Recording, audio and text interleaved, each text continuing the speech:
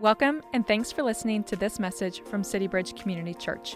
Our heart at City Bridge is to call all people to be fully devoted followers of Christ. To learn more about City Bridge and how you can take your next faithful step with Jesus, check us out online at citybridgechurch.org. Now, here's the message. If you don't know, John 9 is a scene where Jesus is actually going to heal a blind man. And so if you're following along in the app, you see this is titled Jesus and the Blind Man, which got me thinking about a buddy of mine that I used to work with who I knew him for months. We'd worked together for months, done the usual work together stuff. And then one day he fills me in that he's colorblind. I'm like, oh, cool. Yeah, no big deal, right? Because I didn't know this. I Googled it, so it must be true. It turns out there's 300 million people in the world, give or take, who are colorblind. And what that generally means for 95% of those people is they can't see the green and red spectrum. And so the way they see their world is just very different. Are you guys totally gripped right now by colorblindness, right? Well, here's why this is interesting, is that this guy, so 1 in 12 guys is colorblind, by the way, which means there's at least a few of us in the room who are colorblind. 1 in 200 women, which might explain guy eyes to a lot of you ladies, right? It could just be colorblindness. It might not be, them being a little slower than ladies, but who's saying? Anyway, so this guy, though, turns out 95% of colorblind people, they just have that green-red spectrum thing, which is, a pain, but it's not like the end of the world. This buddy of mine, he has this really, really ultra-rare version of colorblindness, which is devastatingly bad. It's hardcore monochromatic. All the cones in his eyes that process color are busted, and it's really hard. Now, he's telling me this months after working together about how it's super hard for him to drive, and sometimes he can't tell which color the light is. I'm like, bro, you drove me to lunch yesterday. Why are we just now finding out about this, right? Which got me thinking about, how does a guy find out he's colorblind? When does that happen? How do you figure that out? Have you had that? Have you ever wondered about that? Whoa. How many of you right now are wondering, am I colorblind? Good news, we're gonna find out, all right? I thought for a public service announcement for everybody getting in cars with everybody else, we should do a quick colorblind test today. Are you guys okay with that? All right, so I'm gonna put on the screen this relatively well-known test for colorblindness. You've probably seen it on Facebook and taken it already or something, but this is a legit test, okay? So this is gonna show you some circles, and if you have healthy eyes, you should be able to see numbers in each of these circles, okay? So together, I want you to look at these circles, and let's start with what I think is the easiest one. Tell me what number you see with this circle. Good, all right. Let's go a little bit harder. How about that one? Are you sure? I heard a little mumbling. There's some folks who are like, wait a minute. All right, let's go harder. How about this one? Good, because from this angle, I can't tell. All right, 45, I think you're good. Okay, good. All right, so if you can see those and all of these, chances are you're not fully colorblind, unless you're part of that ultra rare group.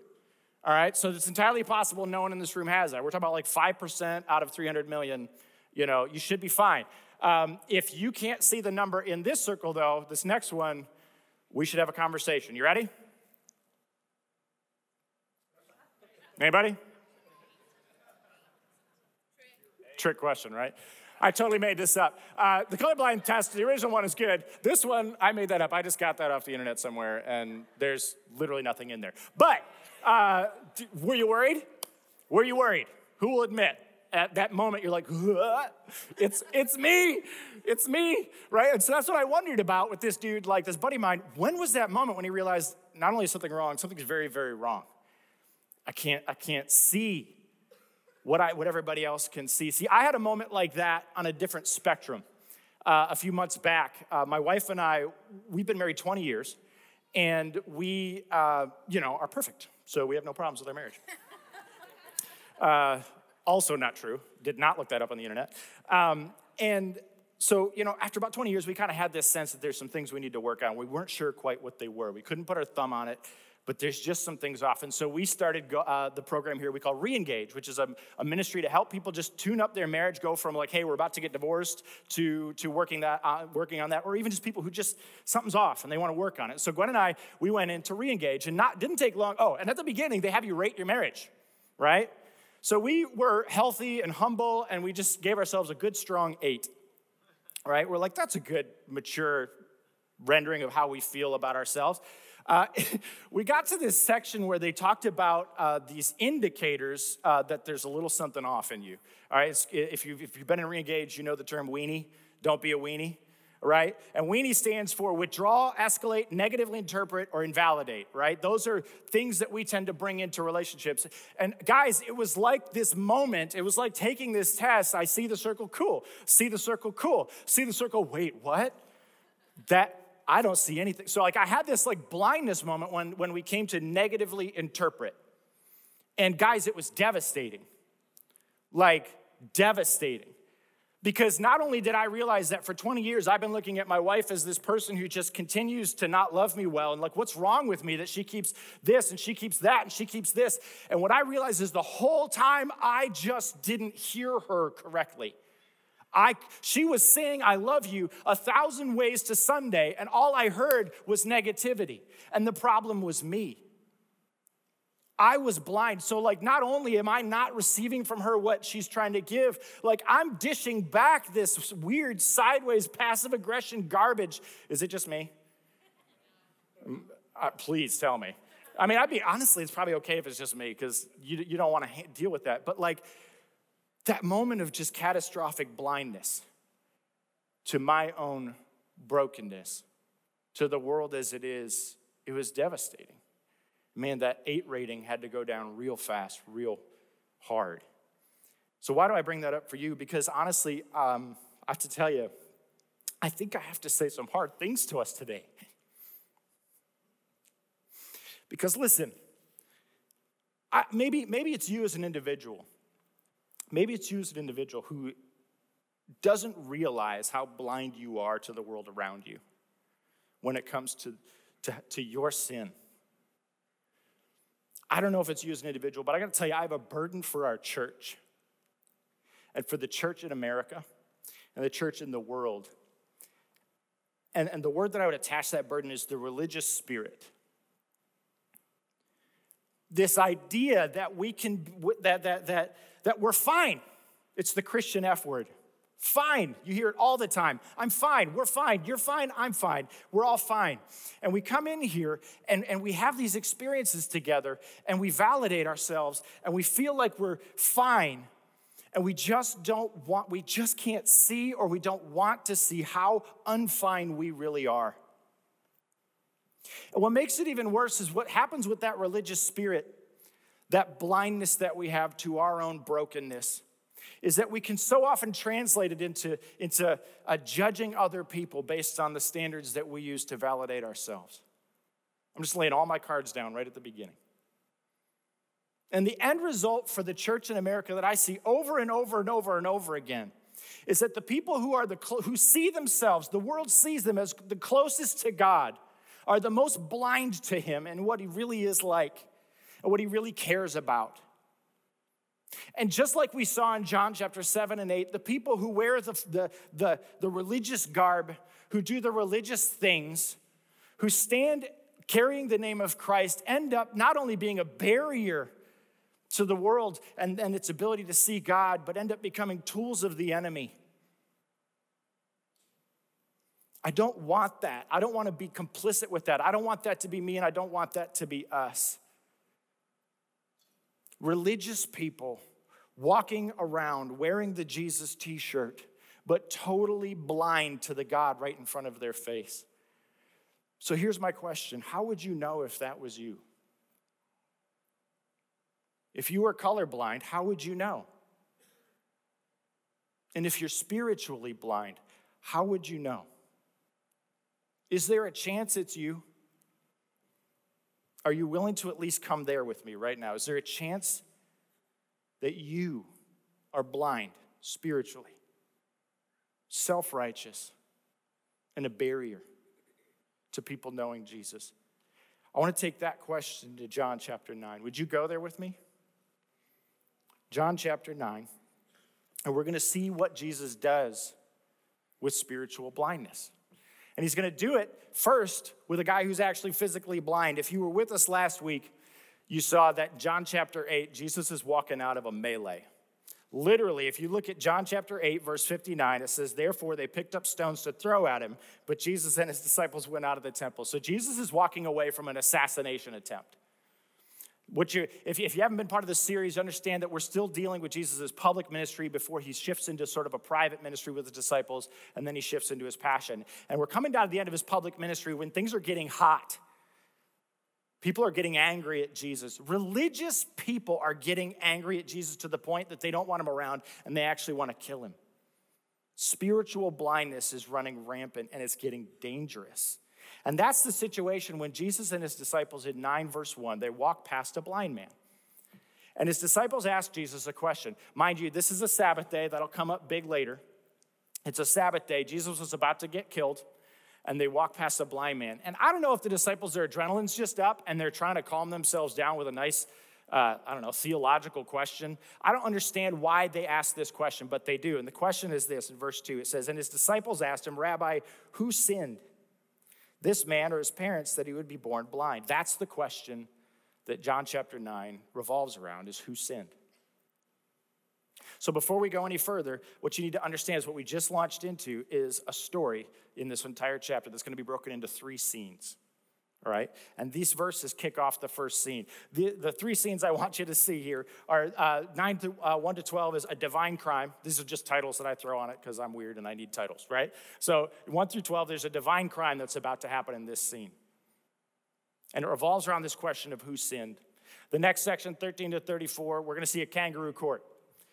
Just a joke of a court that's about to happen. Jesus is going to go on trial. And then in 35 to 41, we're going to see a vital verdict. So 9, 1 to 12, the divine crime, or if you're like me, you think, whose crime is it anyway? This is what's about to happen. The question is, who sinned? Who sinned? This man or his parents? Which is such a weird and broken question. See, what's the problem? The problem here is that the disciples, they don't see the person. They see the problem the person represents. And the disciples are the first image we get, the first glimpse we get of spiritual blindness in this moment. The people closest to Jesus. They're amped up, sure, but their first impulse when they see a blind man begging by the side of the road, they've walked with Jesus for how long? They've seen him, his priority for how long? What's Jesus' priority going to be in this scene? You already know. The person. But the disciples are locked into this religious spirit. They're locked into this perspective. And the question is, who sinned to cause this suffering? And Jesus' answer is really compelling. He says this. In verse 3, he answered, it was neither that this man sinned nor his parents, but it was so that the works of God might be displayed in him. We must work the works of him who sent me as long as it is day. Night is coming when no one can work. While I am in the world, I am the light of the world. So where the disciples have sort of this judgment perspective, this question of scrutiny, Jesus has compassion. Where the disciples don't see a person, Jesus sees the person. And he kind of blows up their question. It's not that he ignores it, he actually answers it. And his answer to the question of who sinned is this: I am the light of the world. Watch this. His answer kind of pushes their question aside, pushes their blindness aside, and turns on the lights. And he says, I am the light of the world. And then this is what he does. He spits, which is weird. He makes mud, and he puts it on this dude's eyes. And he gives this guy some instructions. Before we get into why he's doing all this, let me just say this. Here's what Jesus just basically said to them. When their concern is the sin, his concern is the person. Basically what he's saying is that he's more concerned about the person, salvation, than the sin. He's not concerned about the sin of this man. He's concerned about his salvation. And that's really the question I want to ask myself when I'm reading this text, and I want you to ask yourself. Who are you more concerned about when you're confronted with the sin of others? What are you more tied up with? What gets you amped up? the sin of others, or their need for salvation. What Jesus demonstrates in response to their question is movement. Instead of a theological discussion, instead of where they want to go with it, he demonstrates compassion. But there's something else I want you to see in the text. I want you to see what the blind man does, because you could miss this. This is very much about Jesus moving. Jesus is the one speaking. Jesus is the one doing. But I want you to ask yourself a question. If you're blind, you've been begging on the side of the street for I don't know how long, and some dude walks up with his buddies. You can kind of hear that, right? You hear him say something weird like, I'm the light of the world, and then you hear him hack a loogie, right? You hear it hit the mud, and you hear him working it with his hands. What are you thinking? Bro better not touch me, right? And then he does. Like, I can see, I was just sitting over there about 20 minutes ago, and my buddy Mike comes up, and he grabs my ear to fix this thing, and I about fell out of my chair, right? Imagine being blind, and some guy you don't know comes up and does that to you. What's your response to that? Self-defense, freaking out? Don't touch me with that nastiness, right? But this blind man doesn't do it, so quietly, without words, pay attention to what he does. He lets Jesus touch him. What does he see that I don't see? He has an encounter with Jesus, and there's something about Jesus, there's something about the way that he's talking, the way that he's moving with his disciples, that this blind man allows him not just to touch him, but to rub spitty mud in his eyes.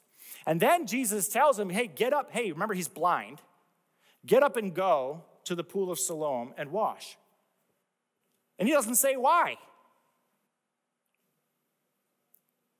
Guys, the blind man in his encounter with Jesus sees something without his eyes. And it's evidenced by his faith, his willingness to do something ultra counterintuitive, to lean in to the presence of Jesus, lean in to the command of Jesus, and do what Jesus has asked him to do, even though it's radically counterintuitive. And so you've got this blind man, and you've got the disciples, and you've got Jesus in the middle, and this really strong reality. See, in their close proximity to Jesus, the disciples missed him. Hear me. In their close proximity to Jesus, the disciples missed his heart. Well, the blind man encountered him in a way that changed his life. So I want to give you a spiritual eye exam. This text, this portion of the text gives us an opportunity for a spiritual eye exam to see if we're spiritually blind. And so everybody put your left hand over your eye. And I want you to read this with me, okay? Eye exam number 1. Am I more focused on people's sin or their salvation? You can bring your hand down. Am I more focused on people's sin or their salvation? When I read this text, if I'm dirty honest with myself, am I the one looking at the problem people present to me or the person and their need for salvation in Christ? That's scene 1, the divine crime. So the answer to the question, who sinned, Jesus actually did something strange that I want to show you here before we move to scene 2. Remember, it's Sabbath, right? So what are you not supposed to do on Sabbath? Anybody know? You're supposed to not work. Sabbath is a time for rest. You're not supposed to work. And the Bible makes that clear. That's God's will. That's God's intention for Sabbath, right, for these folks. But the Pharisees, the religious powerful, the people closest to God, they added rules. In their decision, their idea was that if God says this, then we don't want to even get close to that standard and breaking that rule. And so they added rule after rule after rule. So there's actually a rule in the additional law, not God's word, the additional law that they added, that you're not allowed to make dough or knead clay, K-N-E-A-D, knead clay on the Sabbath, because that would qualify as work. So if you ever wondered why Jesus hacked a loogie in the mud and made clay, you know why he did it? I don't think it was just to be weird or to gross this dude out. What he says 4 times in verses 3 and 4, he uses the word work. He says, it was neither this man's sin or his parents, but so that the work of God might be displayed in him. We must work the works of him who sent me as long as it's day. Night is coming when no one can work. So if I'm one of the disciples, dudes were just about to kill us with stones for this business. And Jesus, I ask a question, all of a sudden it's Sabbath, and I hear Jesus say work 4 times. What's happening? The PTSD is kicking in. I'm like, oh no, what's about to happen? And then he actually works. By their standards, he needs the dough. He's very clearly sticking his thumb in the eye of the religious establishment, who's so sure they can see. Jesus is saying, look, this is not about sin. This is about salvation. This is not about people who somehow feel like they don't need salvation. This is about people who know they need help. And so he sticks his thumb in the eye of the religious establishment, the rules. And my question for you is, what rules have you got in your world that you're using to validate yourself? What do you do when Jesus breaks your rules? Have you found yourself asking the question, or making the statement, I just can't believe in a God who would, ... Or a God who wouldn't, ... What are the rules in your world that God continues to break? Because that's what Jesus is doing here, is he's sticking his thumb in the eye of the religious establishment to make this point. And so the only crime that occurs in this entire chapter, ostensibly, is a crime that God commits, according to their standards. And that's what triggers the next scene.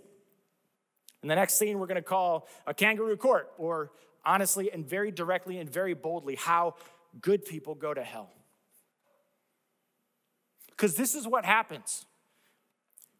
The establishment, the disciples, the religious elite, the crowd around this blind man, not once do you see anyone congratulate the blind man for his healing. What they're tied up with is this, oh my goodness, did this guy just break our critical rule? What's going on? And so there's this blind guy, he gets healed, and the crowd's response is not celebration, it's whoa, we need to go talk to the religious elite and figure out what just happened here. And that's what they do. So they take him before the Pharisees, the religious rulers of the day. And so in verses 13 to 34, there's this protracted trial. See, what you may not realize, spoiler alert, at the end of this book, Jesus goes on trial. And he's crucified on trumped up charges. And he goes to an official court with these same people.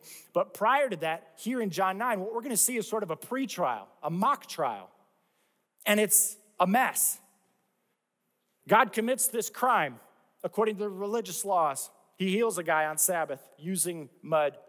And so Jesus disappears off the scene, and so this blind dude is brought in as a witness in front of the religious establishment. And this happens in 3 moves. They use him as a witness. They grill him really hard. They don't get what they want, so they take his parents in, and they grill them really hard. They don't get what they want, and they bring the blind man back, and they go through the whole rigmarole again, right?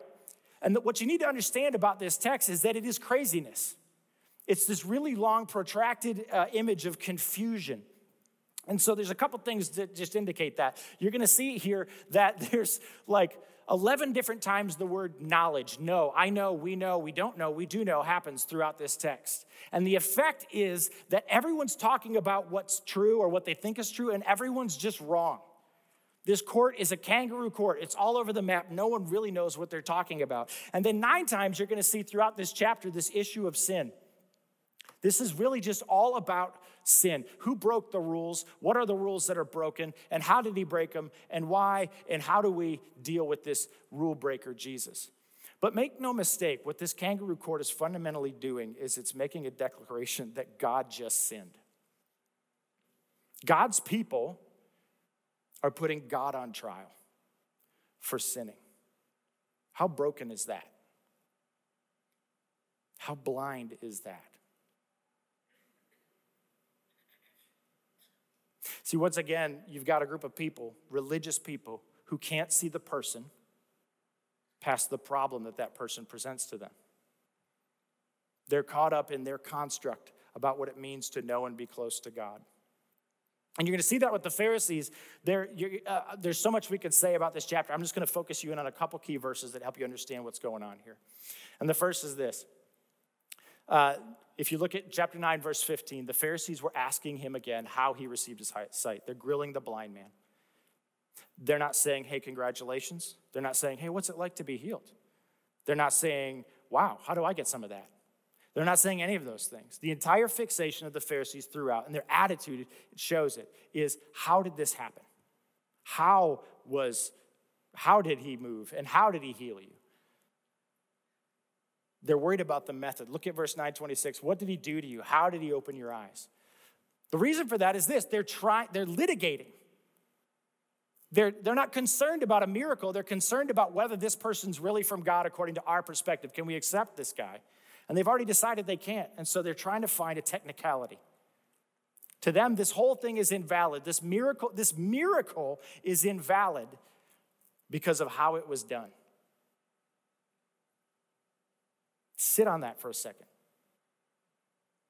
This miracle right in front of our face couldn't possibly be valid simply because it breaks a religious rule we have. That's who you're dealing with the Pharisees. And so they demonstrate spiritual blindness. So ultimately, at the end of the day, the question is who sinned and what was that sin? And what you'll notice throughout the entire chapter is the blind man, no one ever comes up with a sin that would have caused his blindness. The person on trial is Jesus, and they're trying to, and they think that he's sinned. But I want you to see something. What the real sin is in this chapter, and what I really want to impress on us as a body, is self-righteousness.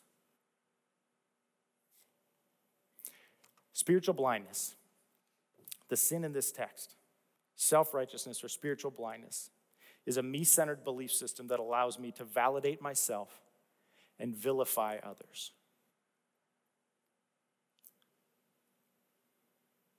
Spiritual blindness, that wake-up moment for me in this text, is realizing that I have a me-centered belief system. I call it Christ. I call it Christianity. I grew up in the culture. I don't know about you. And it allows me to validate myself. And it's from that space that I vilify or talk down to or judge, get frustrated with others. You see it every election season. You see it anytime somebody walks in the room that makes us uncomfortable. You see it in the way that we present ourselves, in the way that we walk through our world.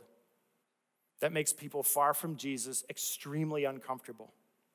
You see it in the language that we use. Insider language. We see it in a culture that says there's an in and there's an out. There's an us and there's a them. A culture that sees the problem that broken people present rather than the people themselves and their need for Christ. Who see an engagement, an encounter with Christ that we had at some point as somehow a pass that puts me in a different category of other people. The sin in this chapter that comes out so boldly and so clearly in this second scene is a sin of self-righteousness. And it's spiritual blindness. This is your moment. This is the circle on the screen where you can't see the number and you just don't want to admit it to yourself. This is what's hard about this text for me, and probably why I've been wrestling with it for so hard for like 3 weeks now.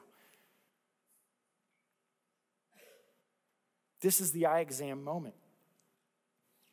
See, in contrast to that, you've got this blind man. If you read through this chapter, you'll see there's some really strong statements the Pharisees make that help us see that this is their perspective on things. You're seeing them revile.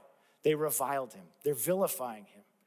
How does that come out of an encounter with Jesus? You're going to see them saying, you were born entirely in sins, as though somehow that doesn't also apply to them.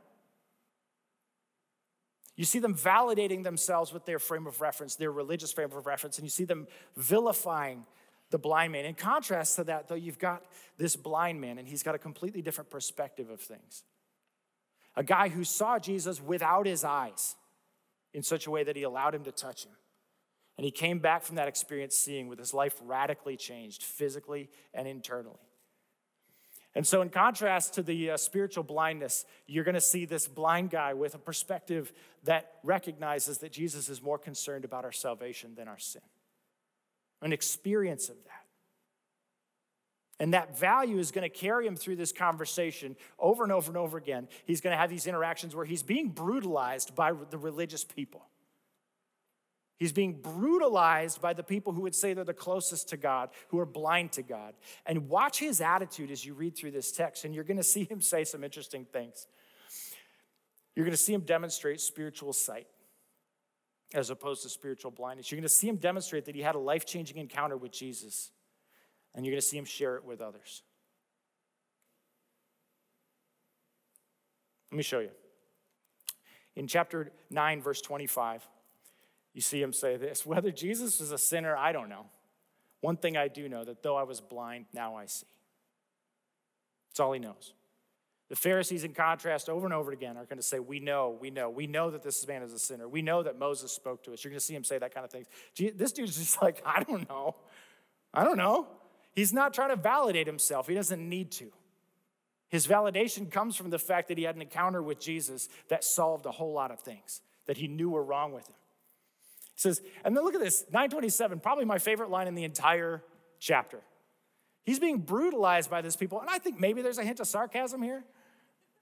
But look at what he says. He says, why do you want to hear it again? You're grilling me over and over, asking the same questions. All I can tell you is what I know. He says, you don't want to become his disciples too, do you? He's inviting. Guys, this is spiritual sight. This is a guy who doesn't know what he's talking about. All he knows is what happened to him. And he's inviting people into that. Can you see the difference? Listen, if you're in the room, you don't have to know it all. You don't have to know all of your theology. You don't have to know up and down. The question is, have you had an encounter with Jesus that has healed you, that has changed you? Testify. That's all you see this guy doing. And it's a radical, wild collision of two different groups of people. People who are so sure they know, someone who doesn't bother worrying about whether or not he has all the facts straight. And you see spiritual blindness and spiritual sight. So eye exam number 2. I won't make you cover your eye this time. Am I validating myself, vilifying others, or am I testifying about a real life change that's actually happened in my life? Am I validating myself? Am I vilifying, judging, casting disparaging comments on the sin of others? Am I focused on other people's issues? Or am I wrapped up in testifying to actual life change from an encounter with Jesus? So that's scene 2. And the third scene is kind of this conclusion, this basic idea of a vital verdict. We had the divine crime. Jesus breaks the rules. We have this kangaroo court where he's on trial. The blind man is a witness. And what really comes out in that trial is that the only sin that we see in this text is the sin of self-righteousness. The people with the gavel are the people who are actually wrong. The judge is the defendant. That's what you see in this text. And so then we come down to the vital verdict. These last few verses, verse 35, listen, I want you to see something special. Jesus comes and finds the blind man. The blind man gets cast out because he's not telling the religious establishment what they want to hear, and Jesus goes and finds him. Because Jesus is more concerned about our salvation than our sin. He's more concerned about the one who sees than the one who tells himself that he can't, that he can see. Look at what he says in verse 35. Jesus heard that they put him out, and finding him, he said, "Do you believe in the Son of Man?" And he answered, "Who is he, Lord, that I may believe in him?" And Jesus said to him, "You've both seen him, and he's the one who's talking with you." This is the first time this guy actually laid his physical eyes on Christ. Up to this point, all he has seen is his experience, his encounter with the eyes of his heart. And now he gets to see him with his physical eyes. And Jesus, mind you, said, "You have seen him." Prior to his eyes working, he says, "You have seen me. And now you're looking at me." It's such a strong statement. He said, do you believe in the Son of Man? I love this. He said, Lord, I believe. And he worshiped him. And then Jesus makes a strong statement. He says, for judgment I came into this world, so that those who do not see may see, and that those who see may become blind. He draws that line right down the middle. He says, I am the light of the world at the beginning of this chapter, and this is a parallel statement. And when the light turns on, it exposes something very stark. It exposes people who can actually see and separates them from people who think they can see. And you see it in the way they respond to Christ. And you're going to see the Pharisees make this wild statement, this sarcastic statement. They say, we're not blind too, are we? What's the answer to that? What's the answer to that question? But Jesus answers it. He says in verse 41, if you were blind, you would have no sin, but since you say we see, your sin remains. He says it to them, he says it to us. So what's his diagnosis? What's the verdict in the end? Who's guilty in this kangaroo court? Who's guilty? Who stands before God unjustified, unsaved, unhealed? The one who thinks they don't need it. So we took 2 spiritual eye exams. Let me give you the final diagnosis. We all need help with our blindness. We all need help with our blindness. All of us. And I think you know that. I think if you take those eye exams and if you process John chapter 9, I think you know that. I think you've got moments just like me in your life where you realize I'm operating out of a religious frame of reference that allows me to validate myself, that justifies vilifying others, rather than operate. And I'm operating out of a frame of reference that doesn't see the people that need Christ, just the problem they present to me, which is a really, really hard thing to absorb. So what do you do if you're blind? What do you do if you take the test and realize, I can't see? Do you look to Christ? See, what's happening right now in this room is Jesus is coming up to you and he's spitting in the mud and he's about to try to put something on your eye. And the question is, what do you do with that? What do you do with that? Do you continue to insist that you can see? If God's breaking your rules, he's challenging your heart and he's challenging the way you approach him and the way you approach others, how do you respond to that? You let him put his fingers on your eyes. You go back to the gospel. See, 2 years ago, I realized that I had some serious blindness in my life. I was allowing some massive sin to be a part of my life on a regular basis. I was taking James 5:16 as a suggestion, not a command, to confess your sins to one another and pray for one another that you may be healed. And so I was hiding a pornography addiction. All the while standing there as though I was fine. Judging my wife for not loving me the way I expected. Insisting that I could see. And so what I did was when the Lord convicted me, when he offered the mud, by his grace, I responded. And part of that process was I went to a ministry here we call Regeneration Recovery Ministry. The first three steps of Regeneration Recovery Ministry are what I want to leave you with today. What do you do if you're blind? You quit your slideshow. There you go. First 3 steps of recovery. We admit that we're powerless over our addictions, our brokenness, and sinful patterns, that in our power, our lives are unmanageable. That's a thumb in the eye of the religious establishment. It's a thumb in the eye of the I'm fine ethic. And we come to believe that God is the one whose power can fully restore us. We see with our spiritual eyes. We open those eyes and then we trust. We decide to trust God with our lives and our wills by accepting his grace through Jesus Christ. What does that look like for you? I think it looks like a conversation.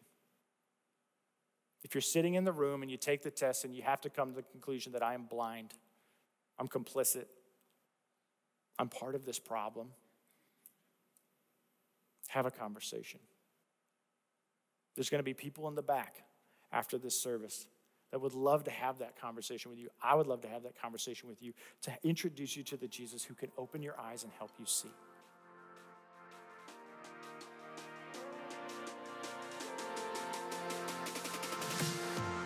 Thanks for listening.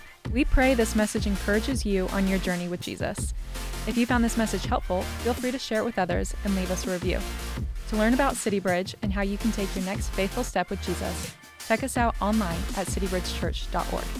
You can also follow us on social at CityBridgeCC. See you next time.